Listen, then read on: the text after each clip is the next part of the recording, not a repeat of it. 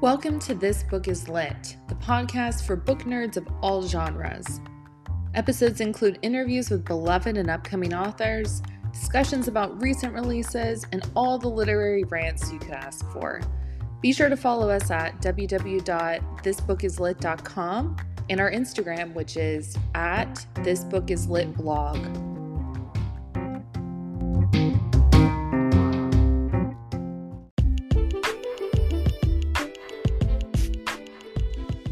Today we have another set of 4 new releases that hit the shelves this week.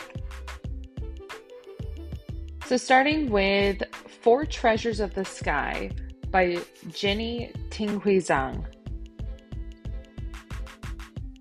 Daiyu never wanted to be like the tragic heroine for whom she was named, revered for her beauty and cursed with heartbreak. But when she is kidnapped and smuggled across an ocean from China to America, Daiyu must relinquish the home and future she imagined for herself. Over the years that follow, she is forced to keep reinventing herself to survive.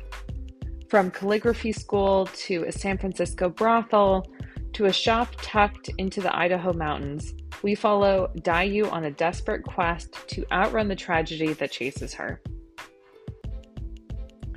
As anti-Chinese sentiment sweeps across the country in a wave of unimaginable violence, Daiyu must draw on each of the selves she has been, including the ones she's most wanted to leave behind, in order to finally claim her own name and story. So this one is a literary novel, but it is also historical fiction. The prose is beautiful, and I think the story that it talks about, steeped with Chinese American history, and then also touching on some Chinese folklore is just a perfect read for a lot of people right now.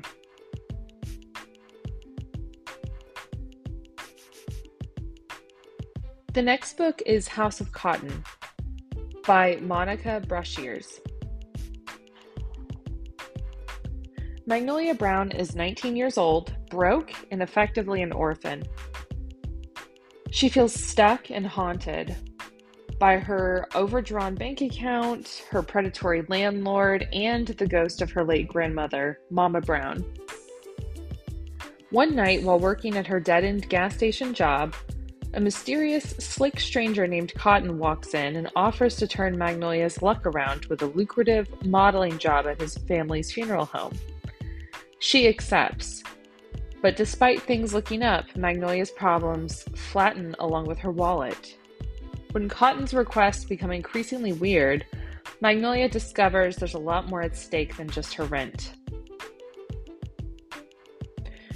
This book is written by a writer from Tennessee, and it is another, last week we had some great Southern Gothic novels. This is another Southern Gothic that will just absolutely chill you to the bone, and it is fascinating. It's laced with very poignant social commentary as well. Okay, switching gears to a romance novel. This one is aptly titled Romantic Comedy, a Novel by Curtis Sittenfeld. Sally Mills is a sketch writer for The Night Owls, a late-night live comedy show that airs every Saturday. With a couple of heartbreaks under her belt, she's long abandoned the search for love, settling instead for the occasional hookup, career success, and a close relationship with her stepfather to round out a satisfying life. But when Sally's friend and fellow writer Danny Horst begins dating Annabelle, a glamorous actress who guest hosted the show, he joins the not-so-exclusive group of talented but average-looking and even dorky men at the show, and in society at large, who have gotten romantically involved with incredibly beautiful and accomplished women. Sally channels her annoyance into a sketch called The Danny Horst Rule, poking fun at this phenomenon while underscoring how unlikely it is that the reverse would ever happen for a woman. Enter Noah Brewster, a pop music sensation with a reputation for dating models, who signed on as both host and musical guest for this week's show. Dazzled by his charm, Sally hits it off with Noah instantly, and as they collaborate on one sketch after another, she begins to wonder if there might actually be sparks flying. But this isn't a romantic comedy, it's real life. And in real life, someone like him would never date someone like her, right? This one has, keen, funny observations, and, the main character, she's complex, funny, smart, and I'd say that this book is probably for anyone who likes real life late night comedy shows, or anybody who's been a fan in the past of 30 Rock, because the setting and the vibes and everything are very akin to that. Okay, and then the last book for this week that we're going to talk about as a new release is An Appetite for Miracles by Lankin Z. Kempt. Dana Mendoza Villarreal's grandfather is slowly losing himself as his memories fade, and Dana's not sure her plan to help him remember through the foods he once reviewed will be enough to bring him back, especially when her own love of food makes her complicated relationship with her mother even more difficult.